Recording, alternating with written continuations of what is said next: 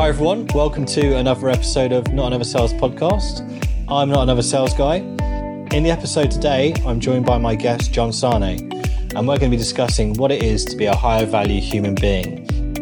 We're going to be talking all about what gets in the way of us doing this, how it can benefit ourselves, but also our customers, not just in the world of sales, but everyday life, and providing you with some practical tips to take away and put into practice.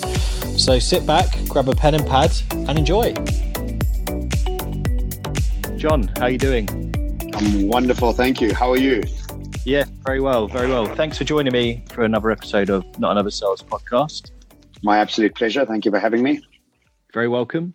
I thought it'd be great to start off with, for the listener's perspective, of maybe just delving into a bit more about you and your story, which we can delve into a bit more detail later on. But just for now, a bit of an overview, really.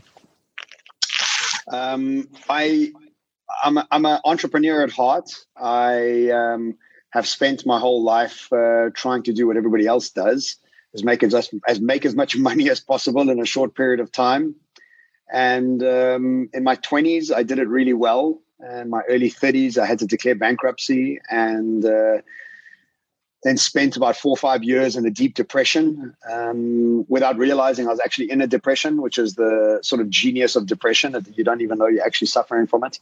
And in order to get myself out of that depression, I really started doing a lot of internal work, self-introspection, and started studying psychology quite a lot, informally, not formally. And came out of that on the other side of it about 4 or 5 years ago with a deep understanding of human psychology by being able to shift my sort of perspective. I combined that together with my entrepreneurial skills and my love of the future, which has always been something that's been part of my sort of reality of always being an early adopter whenever something new was happening, whether it was a restaurant or a type of thinking or a food or whatever it is. I was always the guy with my friends to kind of like get stuck into that.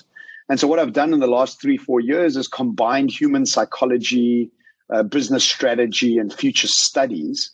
And I've combined them to create a way for people to understand the future better, looking at the future holistically. And so now I write books. I am part of Singularity University in San Francisco's faculty. I am now been invited to be faculty at 1 or 2 other universities, and now I travel the world presenting keynotes, writing books, doing vlogs, and being on podcasts. And I'm having the best time of my life sort of teaching and sharing my experiences.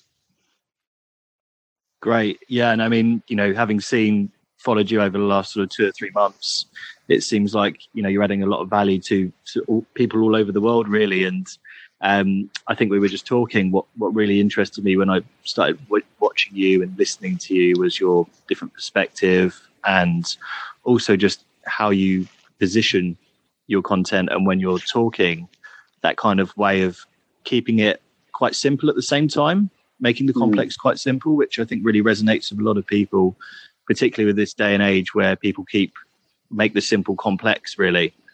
Yes. I feel sometimes. Well, I think a lot of people aren't utilizing their own very intrinsic perspective. I think a lot of people are reading and regurgitating. And I think the lack of authenticity is felt. And I think a lot of people are making a lot of noise just regurgitating. And I think what I've been able to do because of my own sort of pain is really get deep into taking the information in and regurgitating it with my flavor and my perspective attached to it. And my brain needs it to be simplified in order to understand it. So I think that's what's coming across. And thank you for the compliment. You're very welcome. Very welcome. And as I mentioned, I mean, there's a number of things that you've talked about and that's out there in terms of like YouTube and your book. But I thought it'd be great to focus on this idea of what it means to be a higher value human being. I mean, I saw a video of yours about a month or so ago now, I think when you were in Kuwait, just before a keynote talking about this, and it really intrigued me. So what's your interpretation? And for the listeners, what do you mean by a higher value human being? So I think before I do that, I want to just give it some context. I think the world we come from the first industrial revolution, the second industrial revolution, and now as we're moving into the third and fourth industrial revolutions, the level of competition was required, the level of push, the level of drive. All of these things were required to take humanity into this very incredible place that we're at the moment. But I think the expiry date has happened, whereas we're starting to ruin the environment. We're starting to make a lot of people depressed. There's so many things that are actually on the negative now, based on this deep level of ambition that we've had for so many years, that have done so good and so well for us. I think the world we're moving into is starting to move much more towards collaborativeness, companionship, and a lot more sort of conscious as we start moving into the future. And so this idea of being a high value human being is what I think is intrinsic to performing well in the future. You see, in the future, where you need to collaborate and influence and inspire people around you more than ever, in order to do that, we need to adopt a high value perspective. And before I tell you what a high value human being is, let me first tell you what a low value human being is.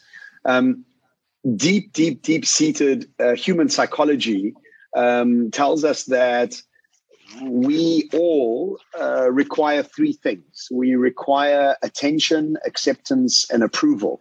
Everything we do in our lives, the football team we support, the car we choose to drive, the subject we choose to study, gives us attention, acceptance, and approval. I know very well my family would always say you need to have a degree behind your name. And what you would do then is go and study a degree you didn't really like in order to get attention, acceptance, and approval.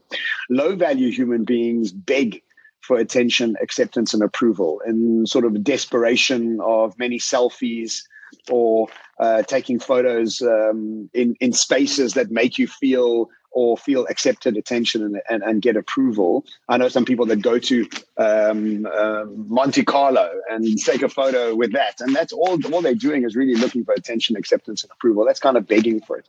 The second version of a low-value human being is somebody who becomes aggressive in order to gain attention, acceptance, and approval.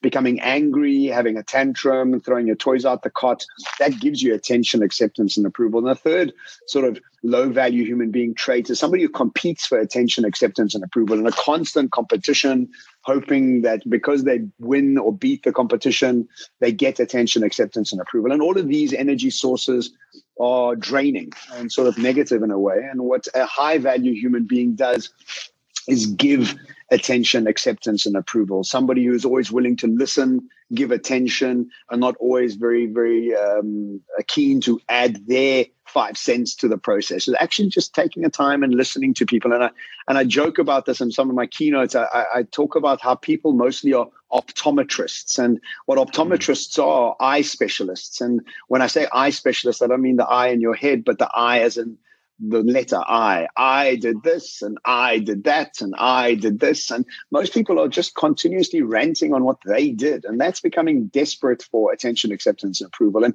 the world we're moving into, collaboration, inspiration, influence, persuasion, in the most positive way, is required for us to become successful in life. And by doing this, by playing the long game, the elegant game, or as I call it, the cathedral game, these ideas that, let's be patient, let's be elegant, and let's actually give attention, acceptance, and approval, and watch it come back to you tenfold.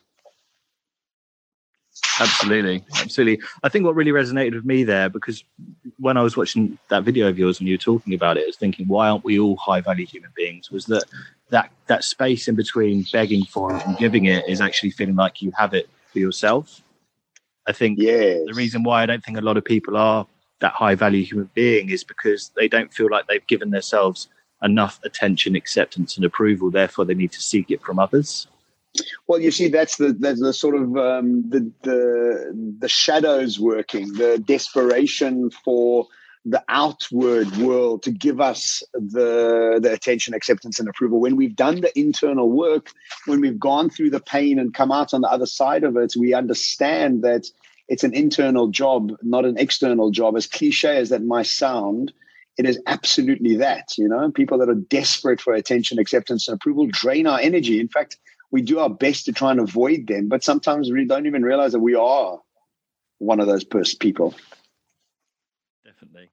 Definitely. And do you think it's by choice that everyone isn't a high-value human being, or do you think there's some other things that come into play here?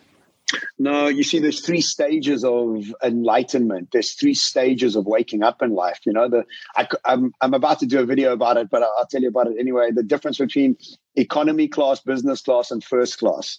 The three stages of enlightenment. And I remember the first time I flew for business. It was 20 years ago. I was so proud of myself that I'd taken a flight just for business. I mean, it was like a dream come true. And I got involved in my first business. And I was just so excited to be on a plane for business, not for holiday. And then I went throughout my career, and then I started watching business class people and started trying to understand the psychology of what people in business class have and how do they perceive themselves, that they think they deserve to sit on such a big chair and think that they're worthy of sitting in business class. And I started looking at the psychology of it. And now I'm very lucky and privileged and fortunate to fly business class. And now what happens before I get off the plane, now I've got to wait for first class people to get off. And now my head's going, hang on a second, what do these first class people have going on inside their heads that makes them think they deserve to be flying in a flippin' suite? I mean, I'm very happy with my seat, but geez, this is a totally different level. And as an economy class person, you never actually have exposure to the first class people. Anyway, so I started doing the research on it and just really started to understand my own sort of understanding of it. And I realized there's three stages, and I'm just having fun with the economy, business, and first class. But it's quite prevalent in my life right now, and I enjoy those luxuries. But anyway, this is what it is. It says that the sort of stories that I picked up on was, there are three stages of enlightenment. The first stage is that you don't even know that there are rules to the game of life. And what you're doing is just running around like a headless chicken, and you're just running around trying to do your best. You've got a 9-to-5 job. You're always in traffic. You're always in the tube. You've got a miserable job, but you're just going through the process of it because that's what people have told you. All of a sudden, you wake up one day and you realize something happens to you, and you realize, oh my God, there are rules to this game of life. And there's certain rules that I can actually follow that could make me more successful. So then what you start doing is really understanding these rules better and better and start playing within these rules. And now, because these new rules that you've discovered are now start pushing you forward and start getting you to do better and better and better. But then the third stage of enlightenment, which is really what's starting to fascinate me, is that you can manipulate these rules. You can actually make these rules as you're going along. You've got that much power as a human being to really radically shift your reality by a whole bunch of different sort of tool sets. And so what I watch is that economy class people don't even know there's rules. They're just running around trying to do their thing. Business class people have understood that there are rules and are now playing within these rules. And first class people are manipulating and creating their own rules as they're going along. And so this idea that, is it subconscious? Do they know they're doing it? I don't even think people know. It's that it's that economy class. It's this, you don't even know that it's happening. You're just going through the motion of living your life. You haven't really asked those deeper questions. And unfortunately, as human beings, what gets you to ask those deeper questions is pain, Something radical has to shift in your life in order for you to ask deeper questions about your reality and why you're here. And this is why I think it's so important for us to deal with human psychology before we even start talking about artificial intelligence and robotics and you name it. There's so many, a myriad of new things coming up front. But if we don't have the right mindset and the right sort of perspective on this reality we're moving into, whatever is coming in the future, what we do as a reflex is become pessimistic about it. And it takes about exactly 0% of courage to be pessimistic. And so what happens is our reflex shouldn't be pessimistic, but should be optimistic. And the way it becomes optimistic is when we've done that internal work, when we've woken up to the fact that we are actually a lot more powerful than we've been taught to believe. And as you say, I think it needs to be a conscious effort, really, because naturally as human beings, what we're motivated by more is the fear of pain rather than gain. And, the essential kind of human nature is to survive. So it needs to be something that you proactively work on, which I think particularly when it comes to mindset in the world of sales or everyday life, that people overlook sometimes and can take for granted and feel that, you've either got it or you haven't, or I'm not that type of person, where it's like anything. It can be trained and it can be manipulated, as you mentioned, with those. Well, the Dr. Joe Dispenza, who's a prolific author and writer, and speaker, he says that every human being has a mind. This mind has got a personality. This personality has behaviors. These behaviors have habits. These habits have rituals. And as human beings, we made up of these steps, rituals, habits, behavior, personality, and mind. And, when you wake up in the morning and for the first 10 seconds, you don't know who you are, and then you become reminded of your personality, your behavior, your habits, and your rituals. In other words, you get reminded of the software you've chosen to put into your head. And so we can change the software, we can manipulate it. We can inspire it to shift. And I think it's vitally important, if not the most essential thing for us to do as human beings, is to wake up to that and then really start becoming architects of our future rather than victims of it. Definitely. And I think on that as well, when we were saying, why isn't everyone a high value human being? I think some people are actually in the position where they know themselves and they could be a high value human being, but they're still worrying too much about what other people think, and therefore aren't able to see their real value, whether that be a lack of self-esteem or confidence or self-awareness, that they're not able to move into that space, even though they could actually be there. I think at the base of it is scarcity. I think a lot of us have this idea that there isn't enough. So I need to get everybody to hear me as often as possible so that I can make sure that people understand that, I'm the one that needs that last 5 pounds that's available, or whatever the mason may. And so when you start getting into this mindset, you start realizing that there's so much available for so many people. In fact, everybody can have a lot and have a very comfortable life. And when you start taking your foot off the pedal, in my new book, I call it the horny teenage boy syndrome. When you understand that you're acting like a horny teenage boy without even realizing you're acting like a horny teenage boy, you then take your foot off the pedal and you're like, okay, there's not such a major hurry. Did you watch that movie, The Last Samurai? Yes. With Tom Cruise and the samurai fighter. When you're watching that movie, all of us love the samurai fighter. We love his elegance, his poise, his calmness. We all think Tom Cruise is acting like an absolute fool and a child. In fact, like a horny teenage boy. And right at the end of it, we all realize that the way to be actually is to be like the samurai fighter. But all of us leave that cinema or finish watching that movie and we all go back to acting like Tom Cruise. None of us actually go back to becoming a samurai fighter. Very few of us do. And so for me, that's so indicative of us. We have this idea of who we want to be, but really it's very tough to want to make that decision and actually move into that direction. But ultimately, and this is my own experience, ultimately, it'll be the most profitable decision you'll ever make. And for me, that's what's happened to my life, is I'm making more money than I've ever made by applying myself with these more elegant, calmer processes as I'm moving into my sort of mid-40s now. Mm-hmm. And on that, what do you think we can gain, or even, if we're talking about it from a world of sales as well, our customers can gain from us being a high-value human being? I tell people in my keynotes a lot, I said, ladies in the audience, tell me when last time you were in a club and a guy was undressing you with his eyes, how did you feel? Well, obviously it feels terrible. It feels violating. It's a terrible notion. And guys think that it's cool or whatever the case may be. I think sales, in the same process, when you're continuously going after that short-term sell, what people start realizing after a while is that you are not in here for the long run. You're here for the short run. And what I'm going to do is I'm not going to trust you. And I'm going to look for the next person that's maybe cheaper than you or whatever the case may be. And my deciding process doesn't become one of trust, but one is also of a short win. And so for me, I think all sales needs to stop selling and start positioning. And positioning for me is really, how do we go about becoming a advisor and a helper and somebody that's got a long game? And another video I made called The Games of Life is this concept that life isn't a game. Life is a series of games. And what happens is when we realize that it's a series of games, we're okay with losing some and winning some. When we become okay with winning some and losing some, the people that are watching us play these games, and in fact, the people we're playing the games with, realize that we are fair. We are about the bigger picture.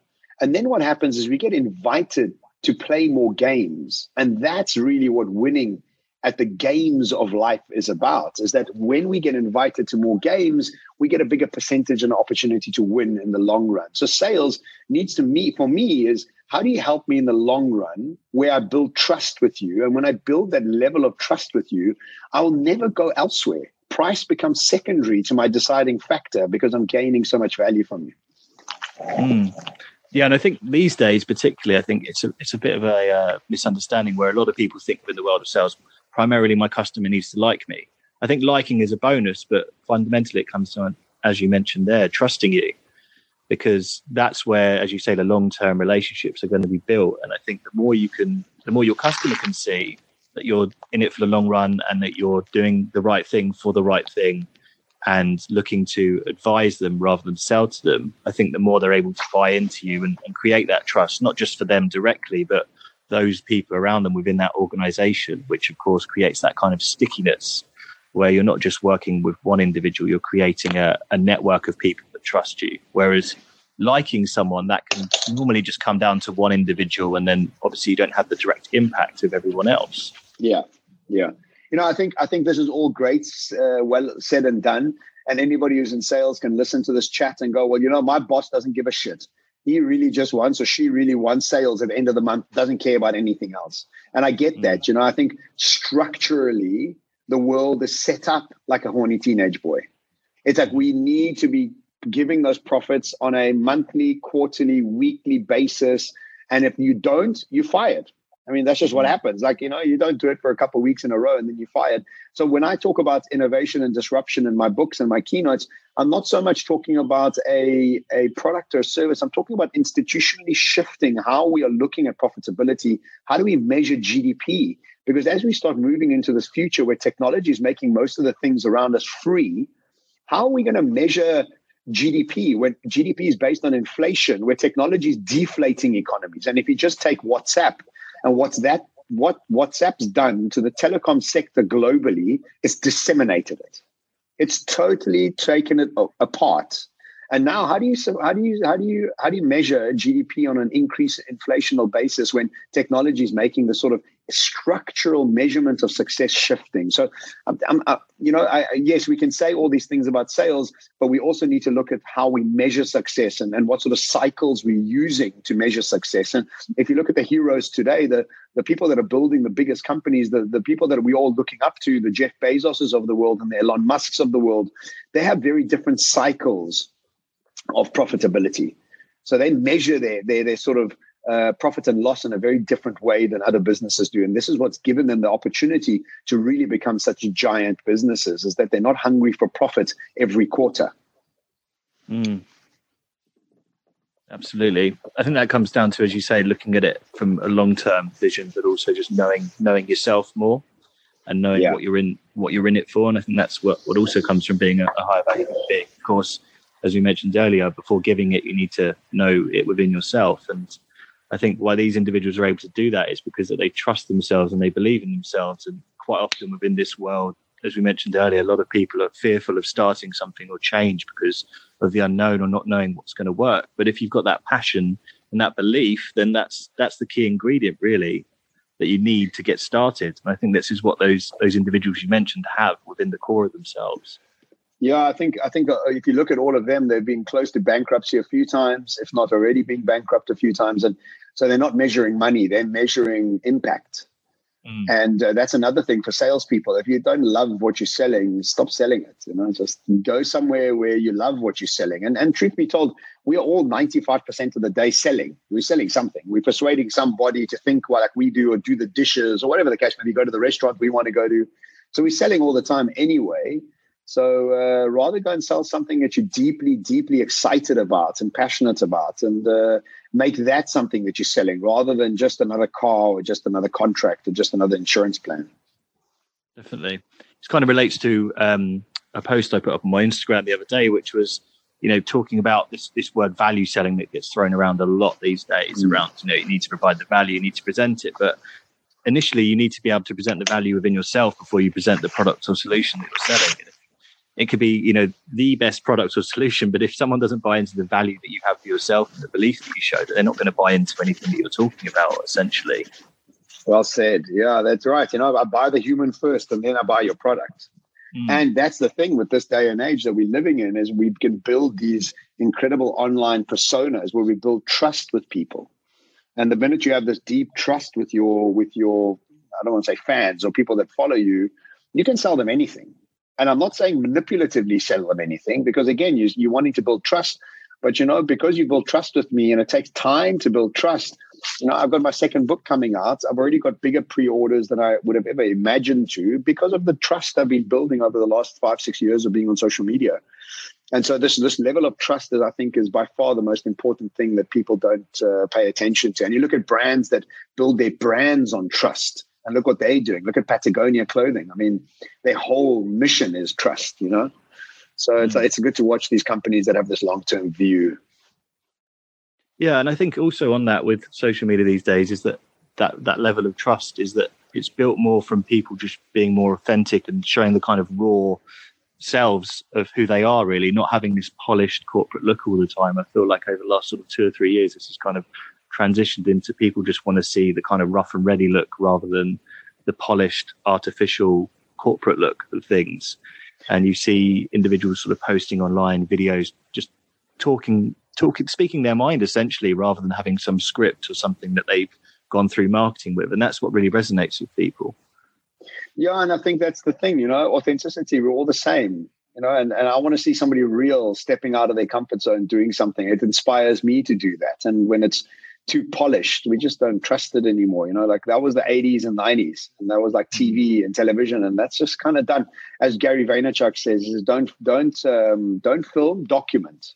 Yeah. Like just document your day, just like document parts of it, and share that with people. And as long as you're adding value, as long as people are coming back to listen to what you have to say, then you start building that level of trust. And it doesn't matter what job you're in or whatever you're doing. I think that's available to all of us. We should all be building these sort of personal brands online.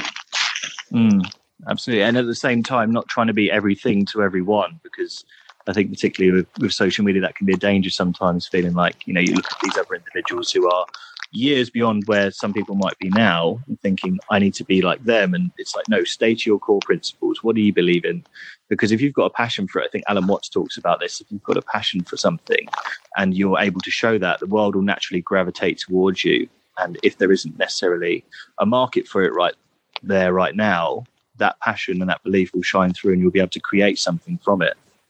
Yeah, and I think that's another thing, is that people look for gaps in the market, or they look where the money is going to be, and they put their effort into that. And that's not the decision-making process I think we need to be following. I think when we understand that our unique flavor is going to be by far the most profitable thing for us to follow.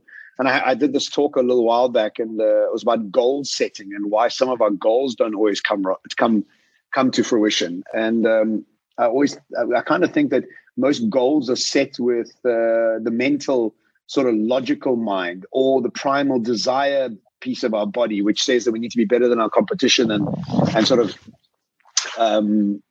better than our competition, and sexier to the opposite sex or the same sex, which is all primal desire stuff.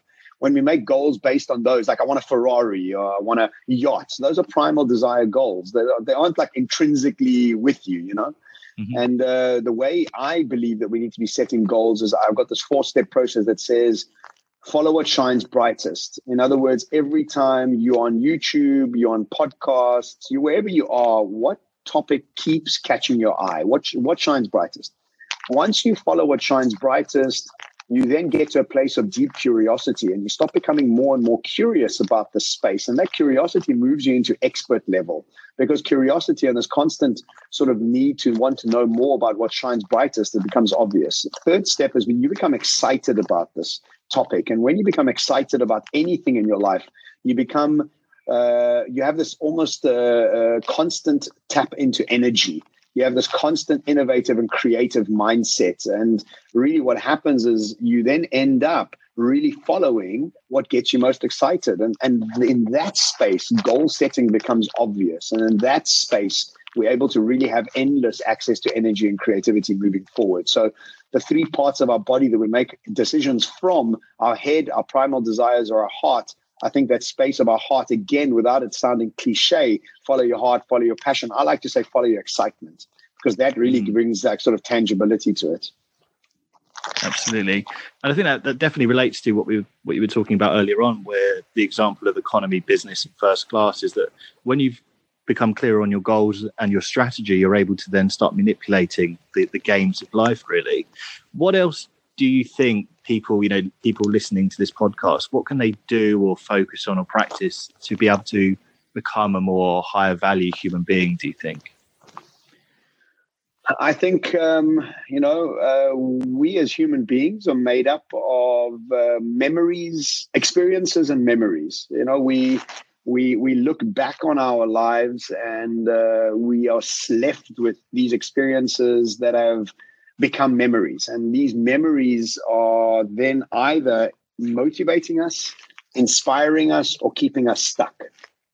And so how do we go about looking at these memories in the past and changing them? And as Tony Robbins calls it, he says, how do you go from making your memories unconscious to conscious? How do you go from blaming your memories and people in your past for experiences that you thought were there to hurt you, and go into a space of actually thanking those people for learning or teaching you those lessons, and you being able to learn lessons from those experiences? When we're able to shift our memories and we're able to change our memories, we're able to make them conscious instead of unconscious, we become extremely powerful. We become extremely energized to be able to tackle what's coming in front of us, and I think this, again, I do position myself as a futurist and I speak a lot about the future, but this conversation sort of lends itself to understanding how deep our subconscious mind and our shadows and our memories impact the way we look at ourselves and how we show up in the world. And I think really is dive deep into understanding what these memories are and where they were created, and get a coach, read up on it, read up on Jung and the shadows, read up sort of Jordan Peterson's stuff around how do we go about tackling these things. And I have 3 coaches, and a lot of people say that's excessive, but I really don't think so, because we need coaches in order to show us an objective viewpoint of our lives. And if you look at the top sports stars in the world, what's got them to the top besides their own work ethic is fantastic coaches around them. And so that's really, for me, is go and find a coach, go and find a emotional coach, a psychological coach, a body coach, a tantra coach, just try and surround yourself with experts so that you are able to tap into those sort of memories and experiences and turn them around so they work for you rather than actually hold you back. Yeah, nice bit of advice there. You mentioned around needing to shift our memories. I think it's also around emotions, or how we respond to things which happen within everyday life. I was watching I'm not sure if you saw the video Simon Sinek put up a couple of weeks ago about how top sports stars reprogram their minds. And he talked about the example of nervous and excitement. Yes, that's brilliant. Exactly. And they're exactly the same emotions when you actually break them down, but it's the body's response and the kind of memories, as you mentioned, as to how you react to it. And he said, for example, after every race, the reporter will always ask the winner, were you nervous? And they'll always be like, no, I was excited, because that's how they've programmed themselves to see this. And it's working on everything, like you say, from your memories, your emotions, because a lot of things in life, that old adage of, life is 10% of things happening to you and 90% of you, how you deal with them, is exactly what puts the successful people from the unsuccessful people apart, is that all of these things have happened to the same people you mentioned earlier. Those people such as Elon Musk, they've become bankrupt, they've struggled, but they've reacted to it in a different way. Yeah. I think if we have one word really to sum it all up, is responsibility. Is take responsibility. And I think a lot of the time society doesn't even realize they're not taking responsibility, And I know I love London. I've been to England. I've lived in England for many times, but English are professionals at moaning. And I've been to a pub with some of my dearest friends are English, and I go to the pub with them, and it's just one moan after another. Whether it's about your football team, the weather, Brexit, you name it, whatever the case may be.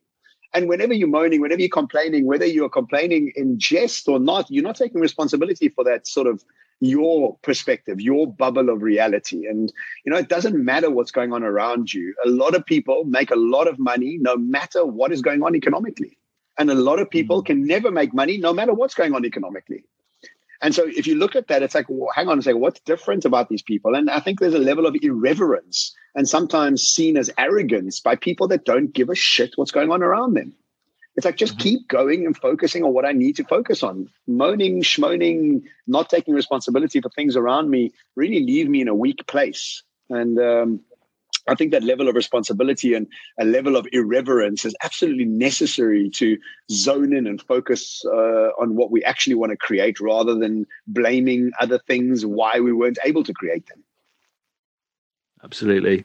And I think they know there's some real practical advice there, and also hopefully from the listener's perspective they understand a bit more about what we mean by a higher value human being. Why isn't everyone a high value human being, and also what value it can bring. What I'd like to do now, John, is just maybe delve into a bit more about you. I mean, obviously we started the podcast with a bit of an overview, and throughout you've mentioned a couple of stories, but first of all, what would you say inspires you, and where do you source your inspiration from? Well, I mean, it's a big question. Before I answer that question, I just want to say to the listeners is I am a capitalist. I love money. I love luxury. And so by far what I'm saying to you here is not about being Gandhi. It's not about wearing sandals and eating lentils all day. I love all the good things, So I just want to put that out there. So I'm not just all la-di-da, cliche after cliche. It's just really, this is what the most profitable thing in my life has been. What inspires me really, I think, is if you take the word enthusiasm and you break it down, it comes from a Greek word called entheu, which means in spirit. And if you look at the word called inspiration, it's inspiration. And really what those two things are is, how do you know what makes you most inspired? And when you tap into that, you become your own inspiration. And so Mark Twain said it best. He said, the two most important days of your life are when you're born and when you find out why. And when you find out why, boy, does that become a powerful source of inspiration. And so what starts happening is that you start tapping into this unbelievable level of creativity and energy that has always been there. And the Romans also talk about it. They say that we've all got this pocket of genius above us, all of us. And we just need to tap into this pocket of genius. And then all of a sudden, we've got all the inspiration we require. So really, for me, besides my own sort of tapping into my own sort of energy sources, I've got a constant flow of podcasts and books and YouTube clips and talks, and it's just a constant flow. Everything from Jordan Peterson to Jung to Peter Diamandis to Elon Musk to these people that have really overcome a lot of their own issues and taken responsibility for their lives and are having an incredible impact on humanity in the most positive way. Peter Diamandis says it best. He says we all need to become or aim to become the new type of billionaire. And the new type of billionaire is somebody who impacts 1 billion people's lives positively. And that's really what you want to be looking at as a class act, not the person driving the Ferrari. And I don't think there's anything wrong with that, but that's not the point. The point is, how do you impact everything around you and everybody around you in the most positive way? How do you ripple affect other people's inspiration to actually also wake up? And then everybody starts becoming a high value human being. And then we start living in a very different world. Definitely. And on that, you've mentioned a number of ways in which you source your inspiration there. For you, is there any particular story or piece of advice that you've been given over the years that's stuck with you as that one thing that you've always remembered? My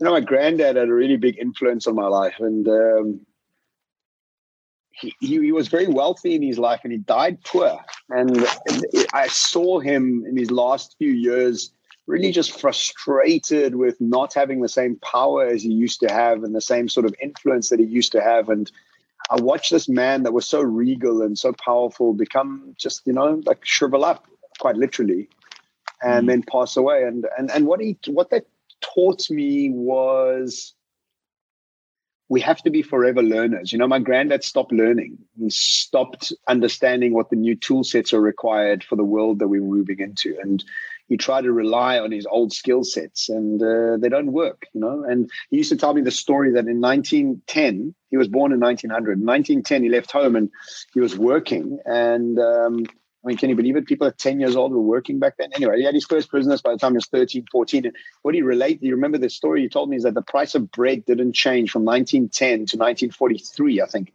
So like 33 years, the price of bread didn't change. There was no inflation. And that really kind of boggled my mind. I was like, geez, how is it possible that something didn't change price for that long? And now the price of everything changes all the time.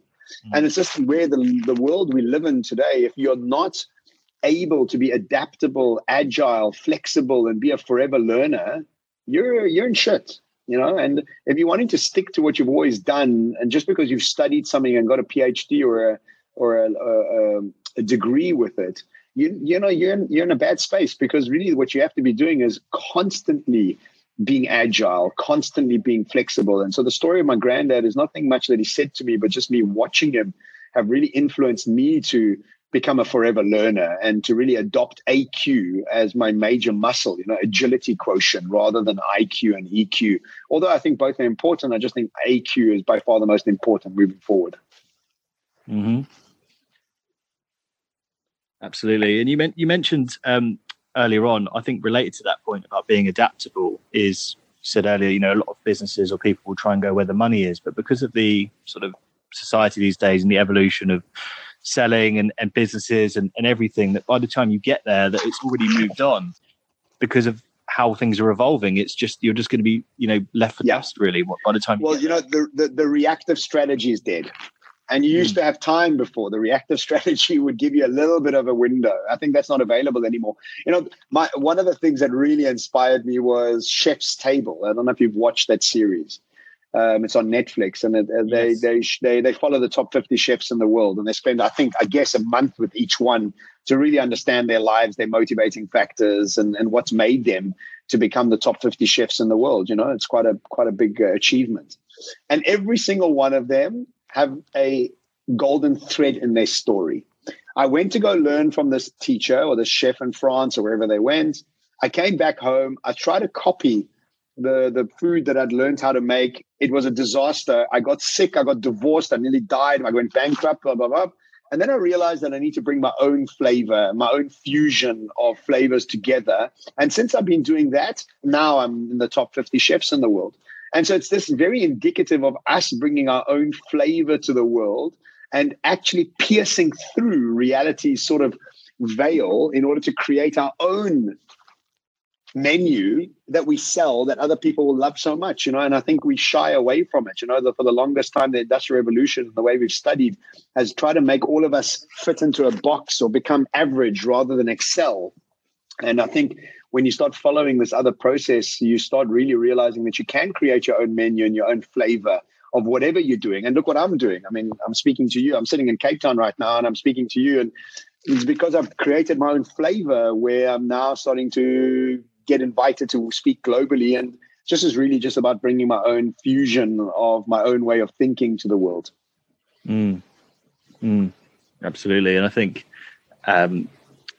what people can really take from that is just essentially just being yourself, not trying to, first of all, it's understanding yourself, but then not just being afraid to be yourself and letting people buy into that rather than feeling like you need to be like someone else, or particularly with social media comparisons these days is dangerous and understandable, but it's just being comfortable with your own skin and thinking, as you mentioned, what's my take on things, what's my flavor, and there will be people that want to buy into that.